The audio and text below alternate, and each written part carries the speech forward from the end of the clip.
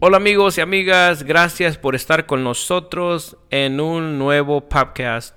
Mi nombre es Mauricio con noticias y novedades de Washington.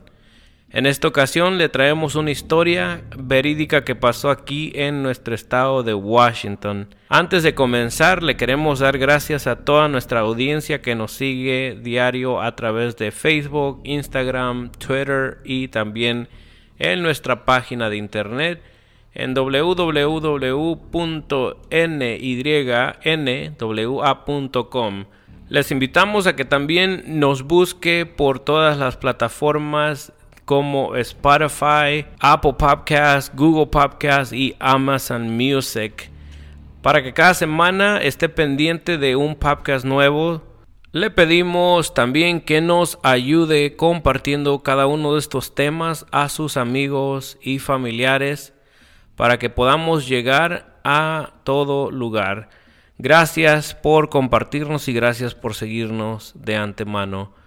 Ahora sí, vamos a la próxima historia. En esta ocasión, como le decíamos, le traemos una historia perturbadora que ocurrió hace años aquí en Spokane, Washington. Antes de comenzar, le tenemos que advertir, esta historia no es apta para menores y el contenido puede ser un poco perturbador para cierta audiencia. Se requiere discreción. Este horrendo y aterrador caso pasó aquí en Spokane entre el año 1978 hasta el año 1981 y hasta ahora se conoce como el Violador de la South Hill, en inglés The South Hill Rapist.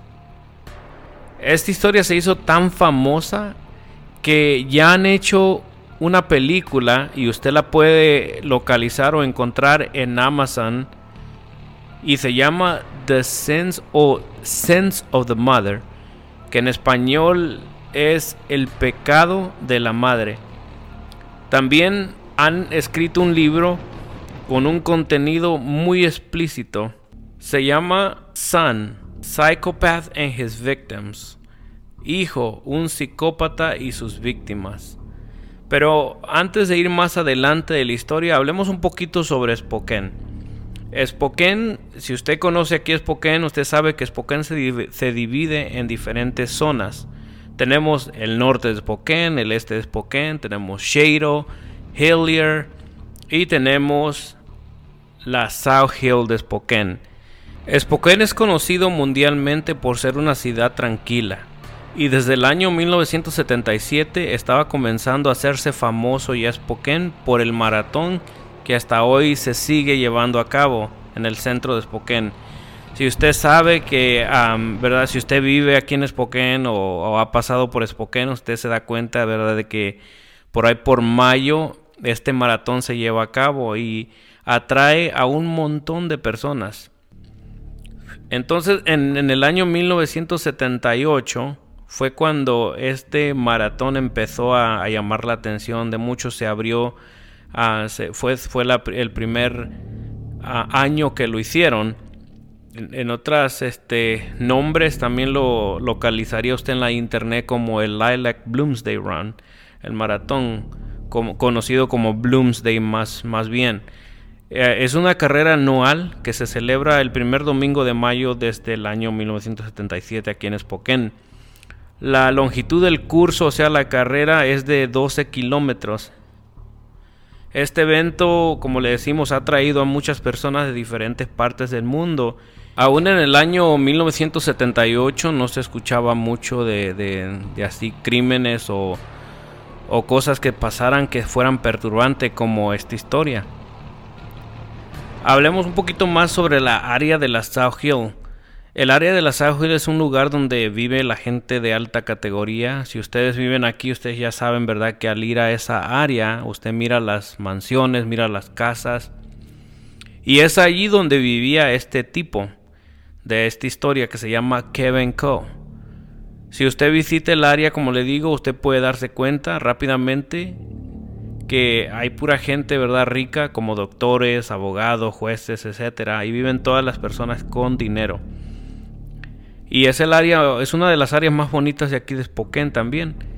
En el año 1978 ya empezaba a ver personas en las calles corriendo para hacer ejercicio, por lo que era normal hasta cierto punto mirar a alguien correr, ya un poco tarde al caer de la noche.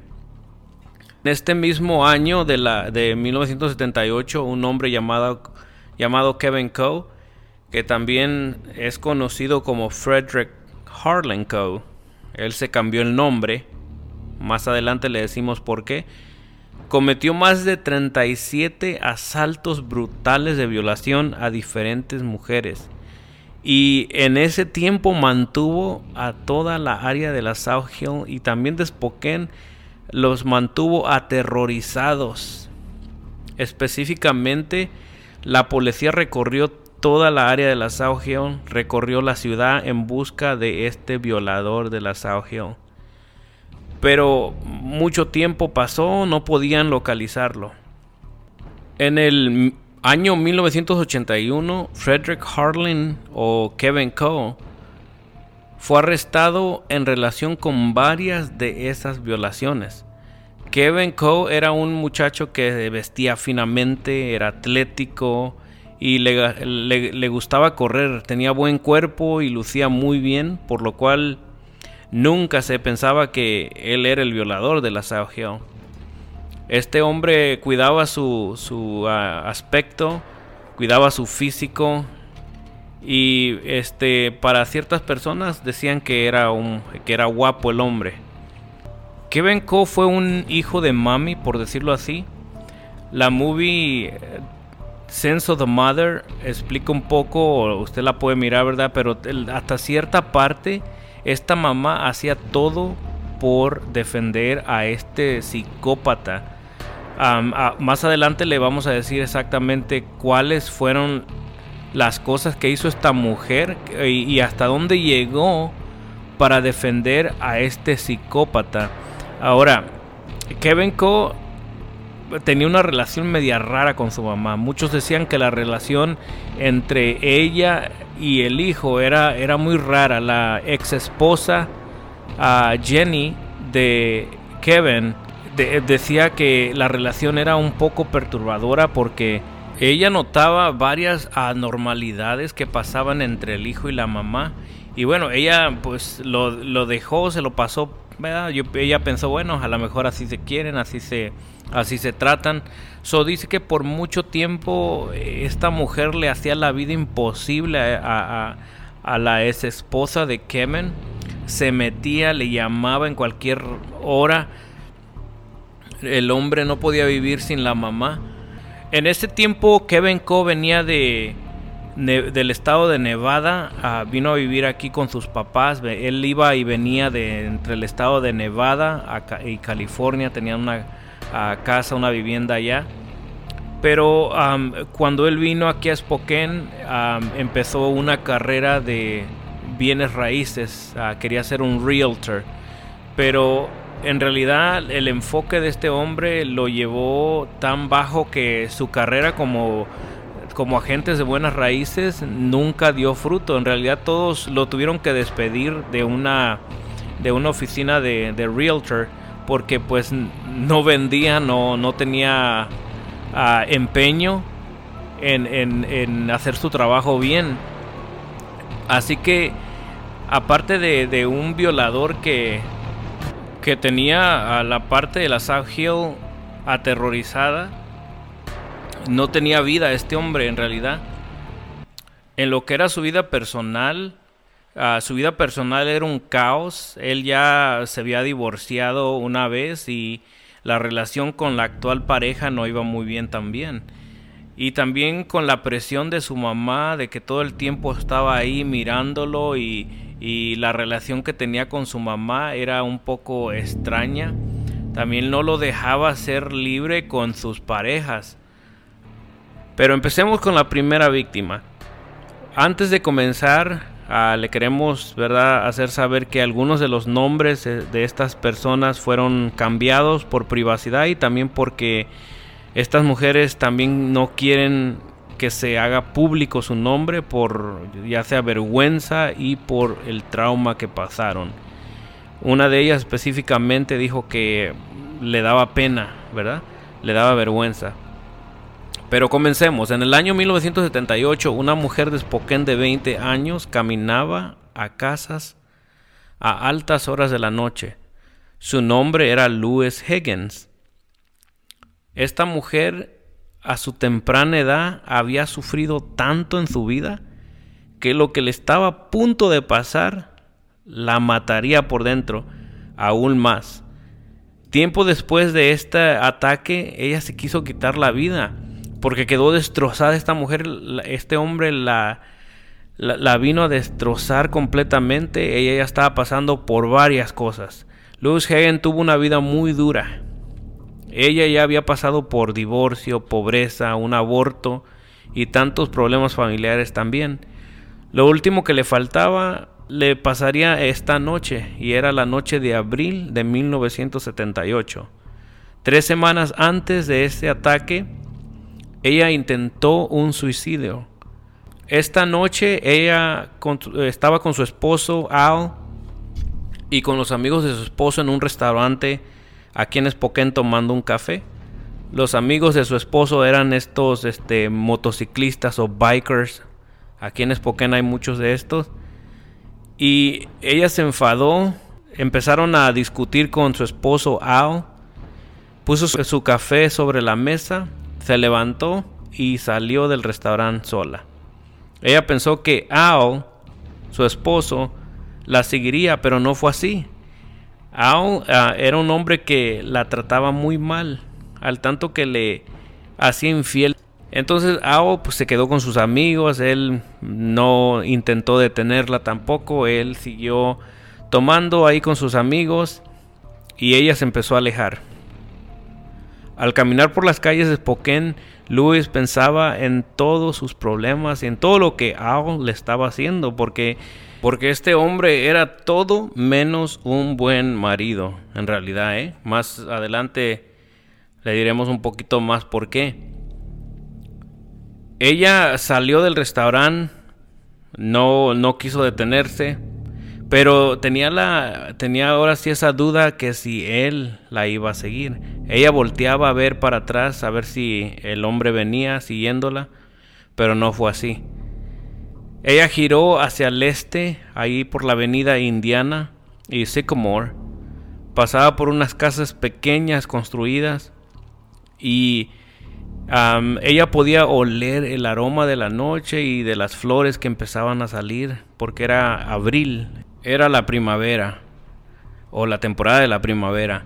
Pero de repente un hombre salió de la oscuridad a medio camino entre las luces de la calle. Ella pudo verlo. Este hombre apareció como un gato de la oscuridad, o sea, detrás de un coche blanco. Este hombre salió detrás del coche que estaba estacionado. Y ella pensó, se parece un poco al vecino de al lado de su madre. Antes de que ella pudiera ver quién era y por qué estaba bloqueándolas o bloqueándole su camino, porque ella estaba tratando de pasar y el hombre se le puso enfrente. El hombre la agarró por sus brazos debajo de los hombros. Ella vio que tenía el pelo largo y rubio, tenía patillas y bigotes. Un tipo, decía ella, colegial. Estaba bien vestido, tenía pantalones y chaqueta pesada y tenía los hombros grandes. Ella miró a sus ojos y dijo, Dios mío, voy a ser violada.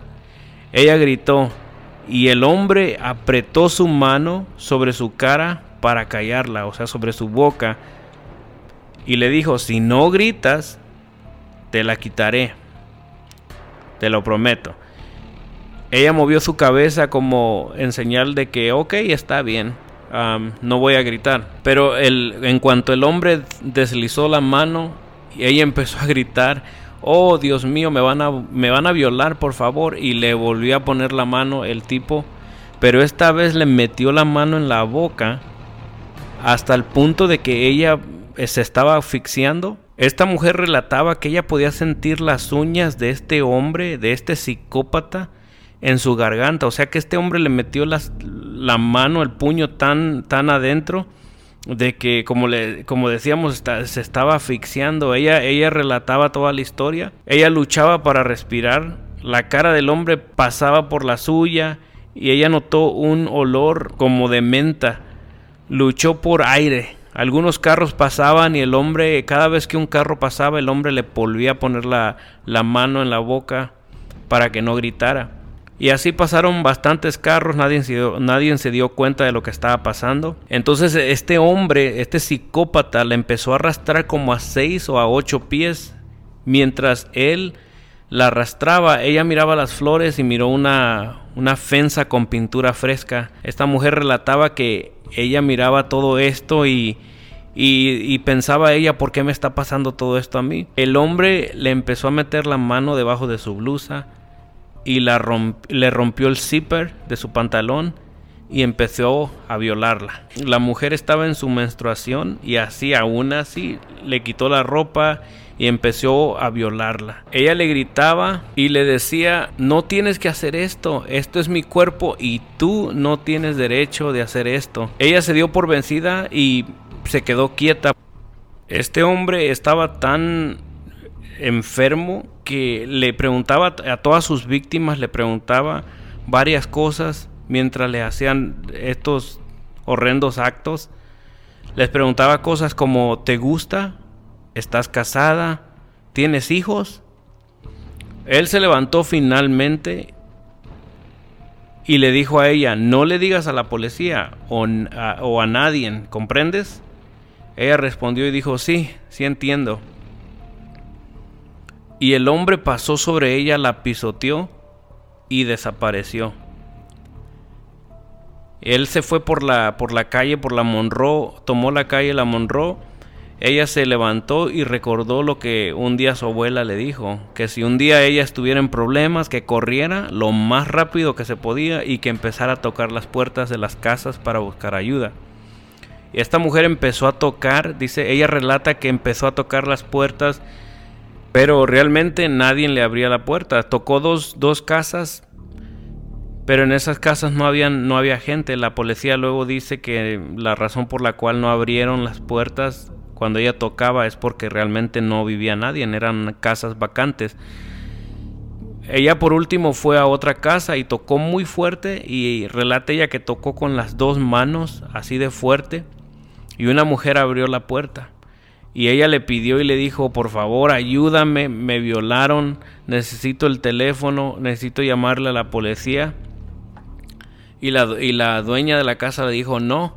Pues imagínense, a esas horas de la noche, ¿quién va a querer abrir la puerta así, verdad? A veces uno con cualquier ruido se espanta, pero esta mujer llegó y tocó la puerta y la dueña, pues un poco desconfiada, le dijo no. Pero ella insistió y empezó a llorar, dice, fui violada, por favor, ayúdame. La mujer entonces le hizo seña, ve, ahí está el teléfono, pues. Pero la mujer llamó a la policía rápidamente. La policía llegó. Cuando la policía llegó, esta mujer estaba en shock y casi se desmayaba. Le dijo, ayúdenme por favor, porque he sido violada.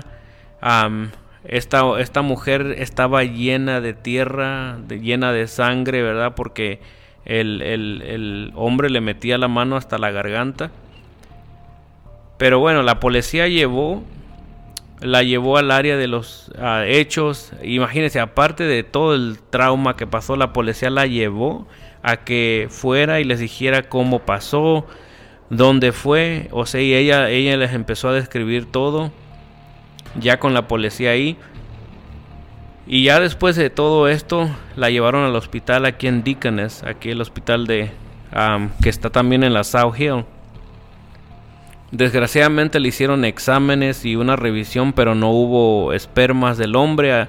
O sea que el hombre era listo, había limpiado todo, pero su cuerpo estaba todavía cubierto de tierra. Técnicamente no pudieron encontrar nada y tampoco la policía pudo dar con el agresor. No pudieron identificar a este hombre, a Kevin Coe.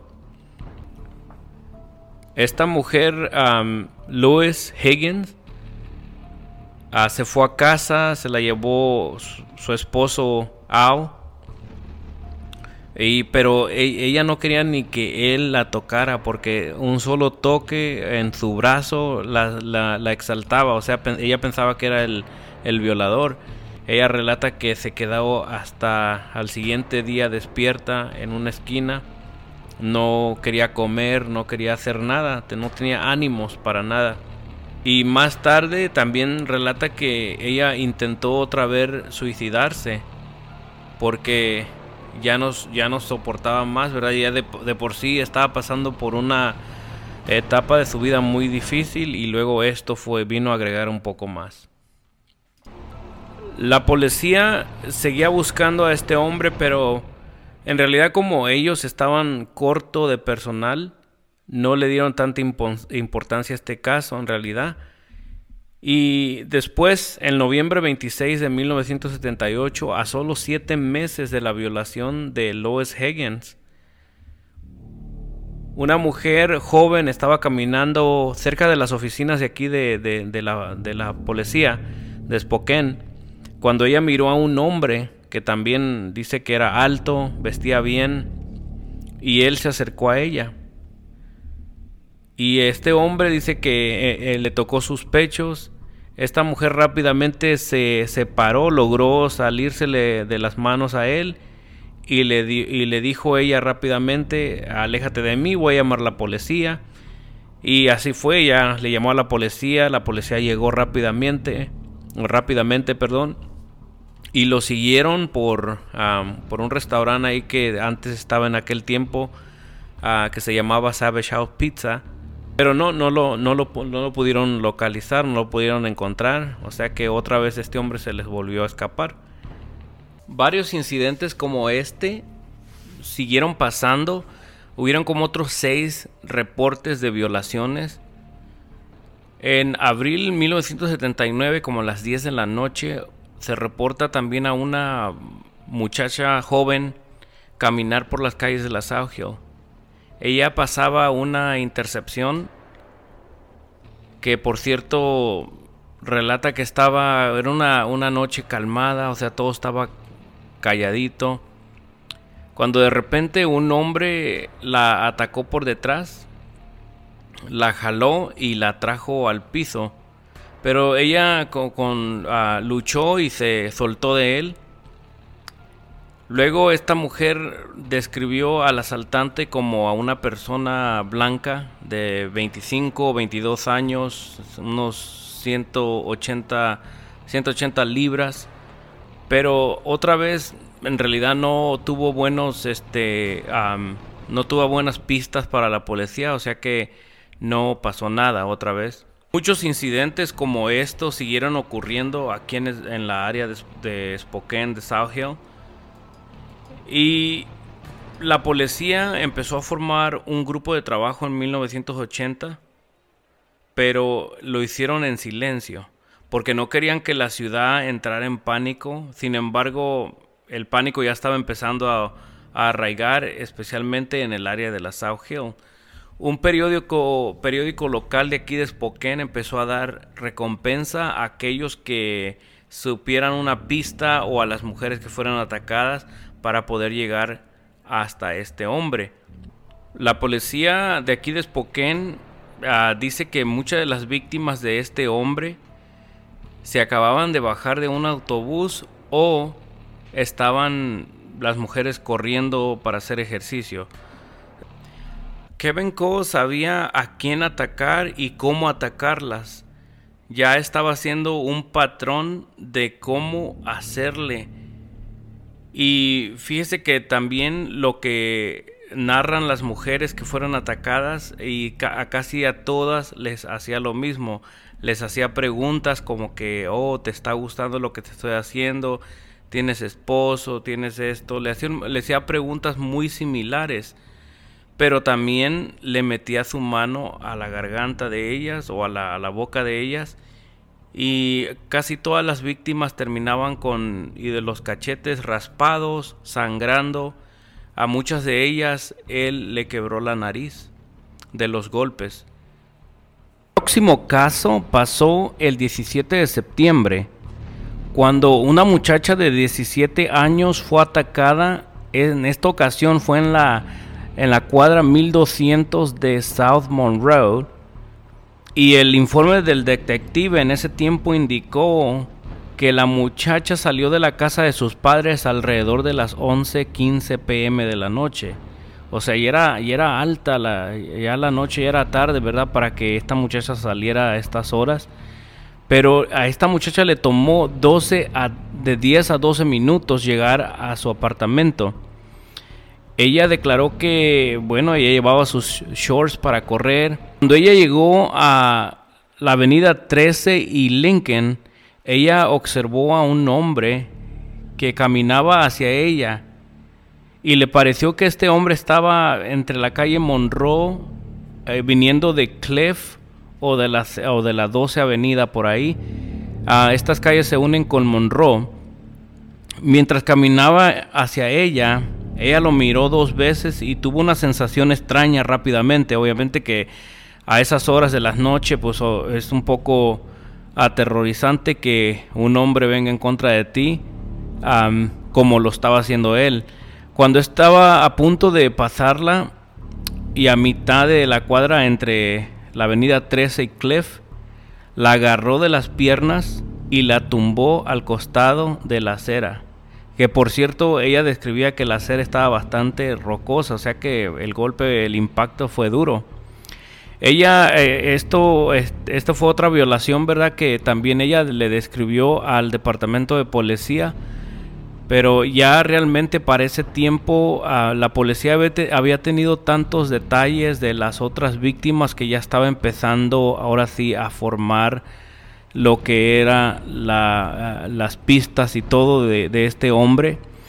Como le decíamos, este hombre era un psicópata que le hacía lo mismo a todas las víctimas. Les preguntaba esas preguntas extrañas y varias de ellas terminaban con la cara raspada o con sangre, ¿verdad? Muchos de ellas decían que este hombre siempre se ponía un guante de piel. Así que cuando estas mujeres describían a este hombre y describían el guante, la policía le preguntaba: ¿cómo sabes que era un guante? Y ellas le decían: pues es que nos metía la mano a la boca y así que las víctimas podían saborear el sabor del guante de piel. En otra ocasión, otras víctimas declararon que este hombre usó un guante de cocina, esos guantes que usted utiliza para sacar las cosas del oven. Cuando él llegó a su casa con este guante, que era, como le decíamos, era el guante de cocina, su esposa notó que él fue rápidamente al baño y empezó a lavar el guante. Y ya era tarde, era 10 horas de la noche y él estaba lavando el guante porque con eso había tocado a esas víctimas y tenían sangre, estaba sucio el guante, así que él lo estaba lavando. Y ella le preguntó que sí, qué estaba haciendo. Él le dijo: estoy lavando el guante de la cocina. Ahí ya como que la mujer estaba empezando a sospechar que algo raro estaba pasando con este hombre, porque vivía con ella, pero nunca se dio cuenta de que podría ser el violador de la South Hill. Había otra mujer que se llama Lynn Barkley. Después de que ella arreglara su casa, arreglara todos los documentos que tenía de su trabajo, ella tenía un poco de hambre, así que decidió arreglarse, se puso sus shorts para ir a correr y ir también al restaurante Wendy's, que estaba cerca de su casa. Era el día sábado 5 de julio y ella empezó a salir de su casa. Fue a Wendy's, que está en la tercera avenida aquí de Spokane, y en realidad no era tan lejos de su apartamento donde vivía ella. Ella llegó al restaurante Wendy's, pidió una ensalada, comió y ya luego pensó, ya que terminó, por qué ruta tomar para llegar a la casa. Así que empezó a caminar, tomó a la calle Maple, De repente, esta mujer estaba caminando. Kevin Cole la atacó por detrás, le hizo lo mismo que le hacía a las otras víctimas y la violó.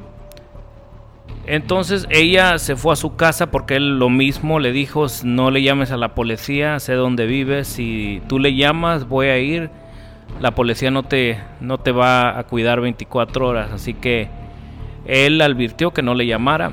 Entonces él se fue, se paró y después de que le hizo todo lo que le tuvo que hacer, la violó, le metió el guante igualmente en la boca como se lo metía a las otras víctimas. Y la mujer se paró y se fue a su casa. Otra vez el hombre estaba huyendo sin que la policía se diera cuenta quién era todavía. Hay una mujer que también fue muy conocida a través de todas estas violaciones y ella se llama Julie Harmia. Ella se mudó a Spokane recién casada en el otoño de 1980 y se mudaron aquí a esta ciudad por trabajos de su esposo. Ellos estaban buscando casa en ese tiempo cuando se mudaron aquí a Spokane. Entonces el realtor, el agente de buenas raíces, les advirtió de una serie de violaciones que estaban ocurriendo en este tiempo aquí en la South Hill. Y estas violaciones ocurrieron a pocas millas al oeste de su casa, la casa nueva que habían comprado. Pero la señora Julie Armia, o en ese tiempo, ¿verdad?, ella tenía solamente 27 años. Ella pues dijo que estaba bien, no tenía miedo. Ella ya había viajado por diferentes partes del mundo y estaba sola. Ella se había creado sola, 17 años, estaba en Hawái. Así que ella sentía que podía cuidarse de sí misma, o sea, podía cuidarse por sí sola. El 23 de octubre de 1980 fue su primer día de trabajo en una joyería aquí en Spokane, en el centro de la ciudad. En la noche ella se bajó de un autobús de regreso a casa. Ella se puso una chamarra porque era el otoño y hacía un poco de frío. Antes de bajarse del autobús se puso su chamarra y se bajó. Cuando de repente vio a este hombre corriendo y pasar junto a ella, y luego este psicópata fue y se escondió detrás de un coche que estaba estacionado. Ella estaba distraída pensando en cómo iba a decorar su nueva casa y qué le iba a poner, etcétera, cuando de repente miró a este hombre, a Kevin Cole, caminar por el coche. Giró a la izquierda y luego a la derecha mirándola a ella. Entonces ella se dio cuenta que este hombre llevaba pantalones tipo joggings o pantalones para correr, color grises, y zapatos azules de la marca Nike. Kevin Cole la agarró alrededor de la cintura, la apretó, le metió la mano enguantada, o sea, la mano con el guante de piel en la boca, la arrastró a un terreno baldío y ella, por la moción del tiempo, ella olvidó cuánto tiempo tardó la violación. En realidad, pasaron los minutos y ella quería que terminara todo eso ya. Pero ella narra en la historia, ¿verdad?, que le dio a un periódico también de The Seattle Times. Ella narra que ella recordaba su puño como un martillo en el lado izquierdo de su cabeza. O sea que este hombre le tenía el puño en su cabeza mientras la estaba violando, y él cambiaba de mano así, de puño, de mano izquierda a mano derecha. También recuerda que le metía la mano, el guante con todo y grava en la boca, en la garganta. Ella mordió lo suficiente a través del guante de Coe que hasta le sacó sangre o dejó sangre. Y ahí se pudieron dar cuenta de la sangre de este hombre que era tipo A. Ya para ese tiempo, después de esta violación de Julie Harmia, ya la policía estaba dando con pistas. También el periódico de aquí de Spokane en ese tiempo, que se llamaba The Spokane Daily Chronicle, abrió una línea telefónica donde toda la comunidad podría llamar y dar pistas acerca de este hombre. Ya habían un montón de pistas por parte de otras mujeres que habían sido violadas, porque para este tiempo, déjenme decirle que ya este hombre había violado muchas mujeres. Se habla de más de 37, pero la policía en realidad había levantado varias reportes de violaciones que sobrepasaban los 37. O sea, estábamos hablando de más de 100 violaciones, pero que solamente podrían, o sea, identificar bien a este hombre. Fueron como 37 a 40 asaltos brutales de violación.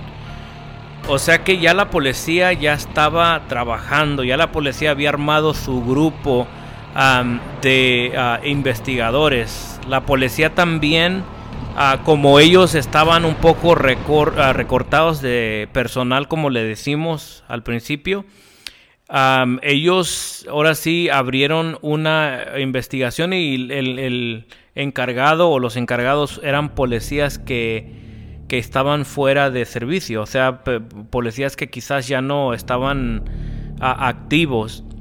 Pero en realidad para este tiempo la comunidad estaba tan alerta a todos estos tipos de violaciones. Para el siguiente Bloomsday, los hombres, en ese tiempo habían hombres que se ponían camisa que decían: yo no soy el violador de la South Hill.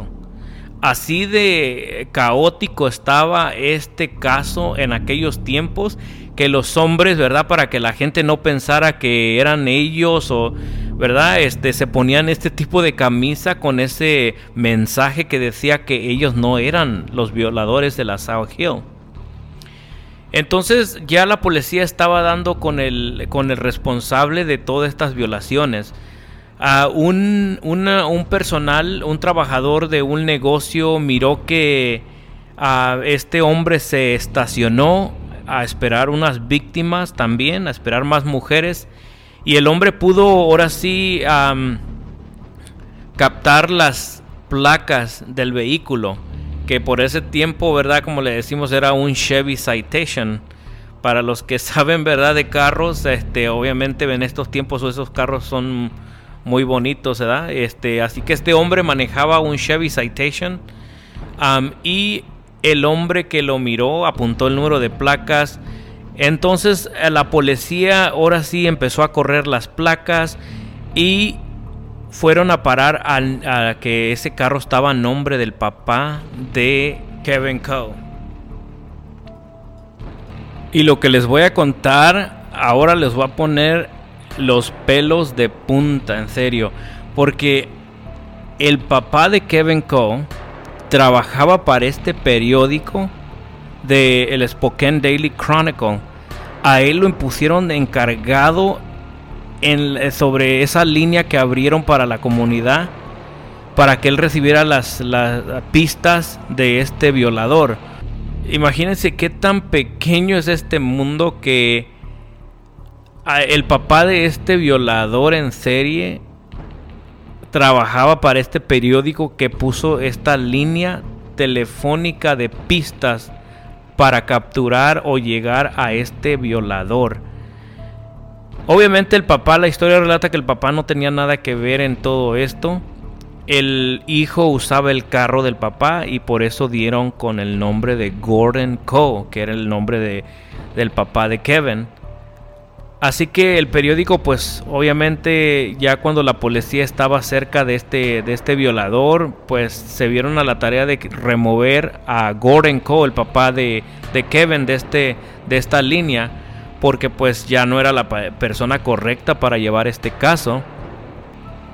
La historia relata que habían varias otras mujeres, habían 2 mujeres que trabajaban de masajistas, que Kevin se metió a ese establecimiento, las violó a las 2, las puso a una, la puso en un cuarto, a otra en otro cuarto, y las violó a las 2. Una se llamaba Misty y la otra Lewis, me parece su nombre. Pero así pasaron bastantes otros casos. En realidad que la policía ya había estado hasta el tope de llamadas, estaba hasta el tope de ahora sí de reportes policíacos que eran sobre la misma historia del violador, y que todas estas historias pasaban más en la área de la South Hill. Ahora sí, para este tiempo ya Spokane estaba aterrorizado. La policía estaba patrullando más las áreas. Ya empezaban a seguir a este hombre, a Kevin Cole. Lo empezaban a seguir, lo empezaban a monitorear. Le pusieron un GPS en su carro para saber cuál era el área donde él frecuentaba, o dónde iba, dónde salía. Lo empezaron a monitorear y ahora sí tenerlo en la vista sin perder ningún movimiento que él hacía. Lo miraban salir de su casa, llegar, metía el carro al garaje, lo miraban salir, y habían muchas personas de la comunidad que también querían participar en la búsqueda de este hombre. Ya la comunidad en ese tiempo se estaba ahora sí uniendo para parar estos violentos casos, estas violentas violaciones, ahora sí. Entonces, en el año 1981, que era marzo 10 de 1981, 5 meses después de la violación de Julie Jarmia, lo capturaron a este hombre. Y fue ahí donde comenzó el proceso legal, ahora sí, de levantarle los cargos por todas estas violaciones, por más de 37 violaciones que ocurrieron, que vinculaban a este hombre. O sea, estas eran las violaciones que lo vinculaban directamente a él, porque habían muchas otras violaciones, como le decimos, que las mujeres no pudieron agarrar un parecido o una pista que dijeran ellas, bueno, sí, este fue él. Estas violaciones que le estaban tratando de levantar los cargos eran 37 que lo vinculaban directamente a él. Ahora, después de que la policía lo capturara, el departamento de la oficina de la policía empezó a llamar a todas estas mujeres que habían sido violadas para poder reconocer al violador de la South Hill. Una mujer relata que habían tantas mujeres en ese cuarto que no cabían, realmente estaban unas de hombro a hombro. Eran bastantes mujeres que fueron a reconocer a este violador. Muchas de ellas pudieron con solamente el hombre hablar, porque le pasaron un papel para que él lo leyera, para que ellas pudieran ahora sí escucharlo. Estas mujeres lo identificaron automáticamente, porque contaban ellas que cuando él las estaba violando les hablaba con una voz de amor, o sea, de una voz sensual, una voz callada, y le decía que si les gustaba lo que le estaba haciendo. Así que una voz suave, vamos a decirlo así, que le hablaban en voz suave a sus víctimas. Las mujeres empezaron a identificarlos. Había una mujer que, como le digo, tan solo verlo, porque hay una mujer que sí lo miró, o sea, miró el rostro y al mirarlo lo identificó rápidamente. El juicio de Kevin Cole comenzó aquí en Spokane. Había mucha gente en la corte. Y bueno, él estaba en la cárcel, pero lo dejaron salir bajo fianza.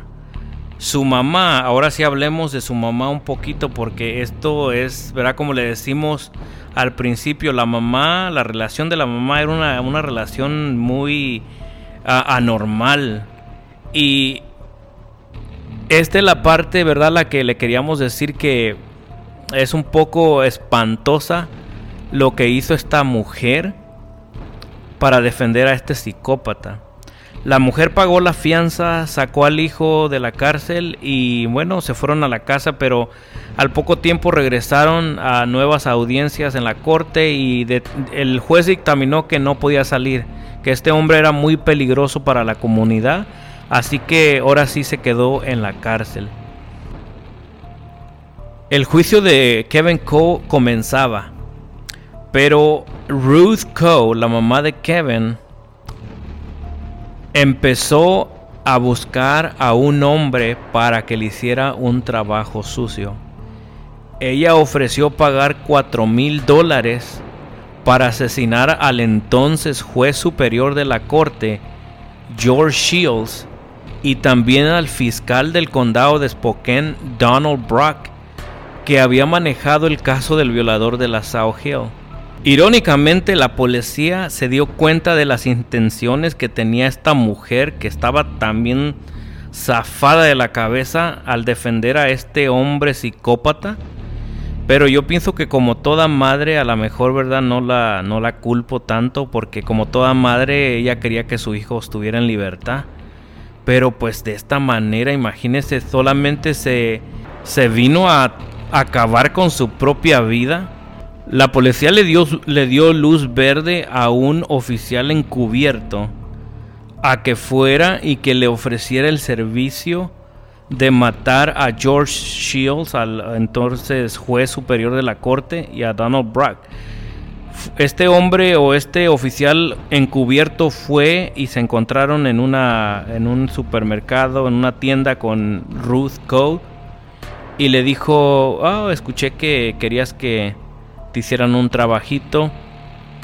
Y ella le dijo: sí, pero ¿cómo sé yo que tú no estás trabajando para la policía? Y le dijo él, dice: pues yo no estoy trabajando para la policía. O sea, él la convenció que no estaba trabajando para la policía. Empezaron a hablar el oficial encubierto y él le preguntó: estamos hablando de la misma cosa. ¿Quieres a esas personas? Ruth Coe lo interrumpió y le dijo: sí. Gone. En español: sí, desaparecidos. El oficial no entendió muy bien y le dijo: ¿muertos? Ruth le contestó: sí.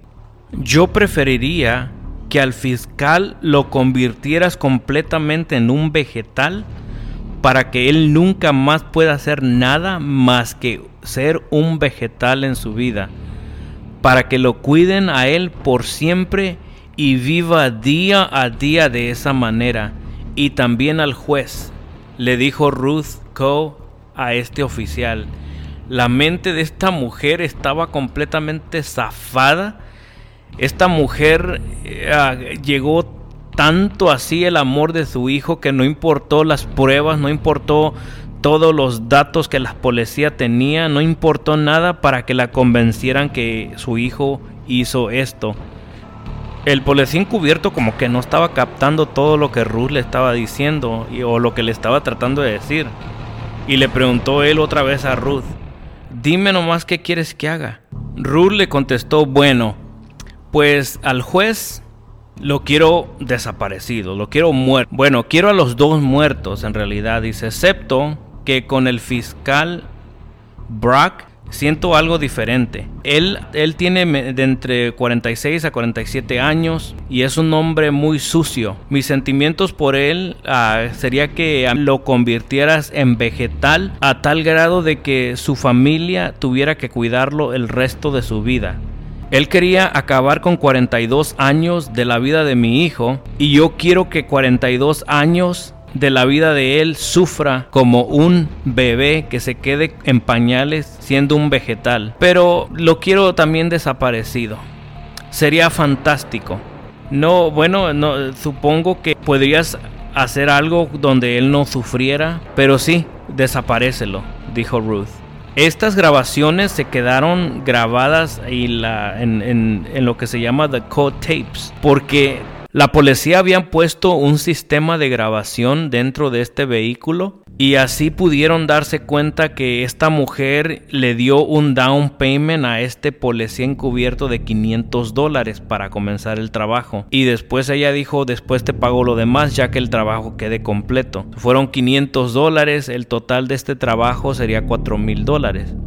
Así que al siguiente día, ya que la policía escuchó estas grabaciones, que fue el noviembre 20, fueron a arrestarla con pruebas, con todo. Ya los oficiales llegaron, la arrestaron en una parking lot. Y en la corte, ahora sí le pusieron cargos por asesinato en primer grado. Pero lo más increíble es que esta mujer solamente cumplió 1 año de cárcel y la dejaron libre. Mucha gente obviamente no estaba de acuerdo con lo que la corte dictaminó, porque la querían meter por bastante tiempo más, pero solamente cumplió 1 año y salió. Para resumir toda esta historia y terminar ahora sí con el paradero de dónde está este hombre en este momento. El octubre 23 de 1980, Julie Harmia, de 27 años, es violada mientras caminaba a casa de una parada de autobús después del trabajo. Para el 10 de marzo de 1981, Coe es arrestado. Se le acusa de 5 cargos de violaciones en primer grado y 1 cargo de violación en segundo grado. Para el 29 de julio de 1981, Coe es condenado en Spokane por 4 cargos de violaciones en primer grado y absuelto de 2 cargos.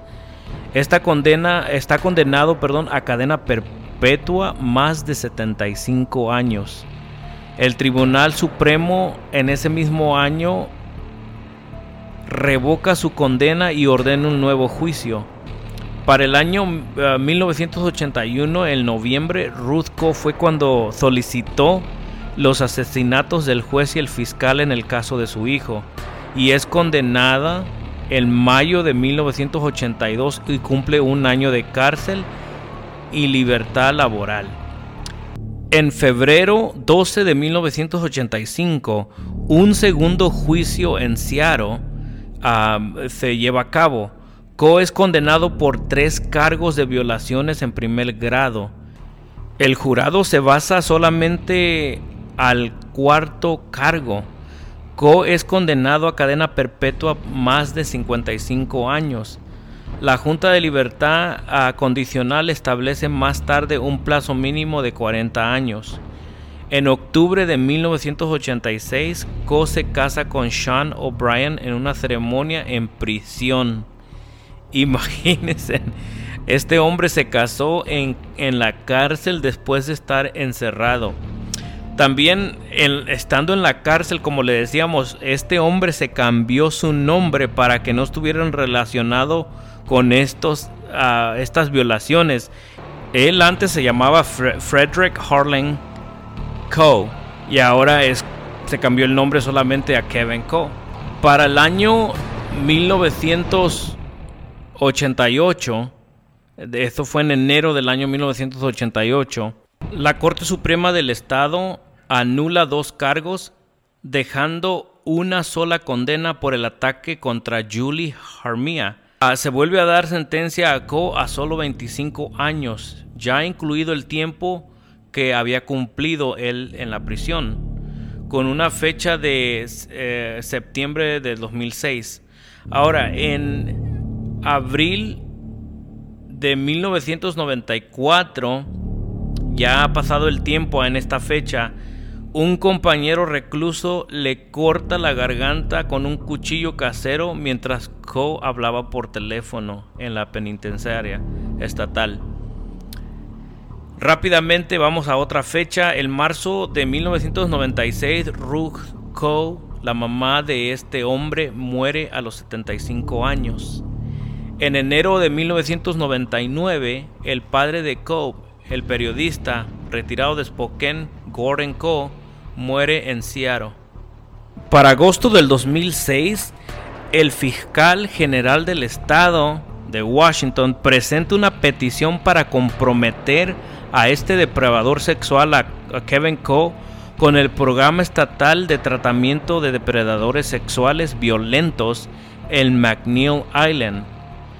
Kevin Coe, de 64 años, permanecerá en este centro de compromiso especial del estado en McNeil Island, donde ha estado alojado desde su liberación de prisión en el 2006. El estado de Washington puede mandar a una persona que originalmente cumple su sentencia, pero que después de cumplirla sufren una anomalía mental o trastorno, y es una persona identificada que puede, ahora sí, o que es propenso que pueda otra vez hacer actos depredadores de violencia sexual. Todas estas personas, todos estos delincuentes, todos estos depredadores son enviados a esta isla específicamente, donde solamente hay una población tan pequeña, y que son esos, los depredadores, los que están más propensos a otra vez reactivar ese demonio que tenían adentro. En otro podcast, amigos, le estaremos hablando un poco más sobre esta isla, porque esta isla, déjenme decirle, tiene unas historias espeluznantes. Aparte, esta es una isla, quizás a mucha gente la mira como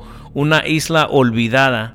McNeil Island está aquí en Washington, en Puget Sound, cerca de Tacoma, Washington.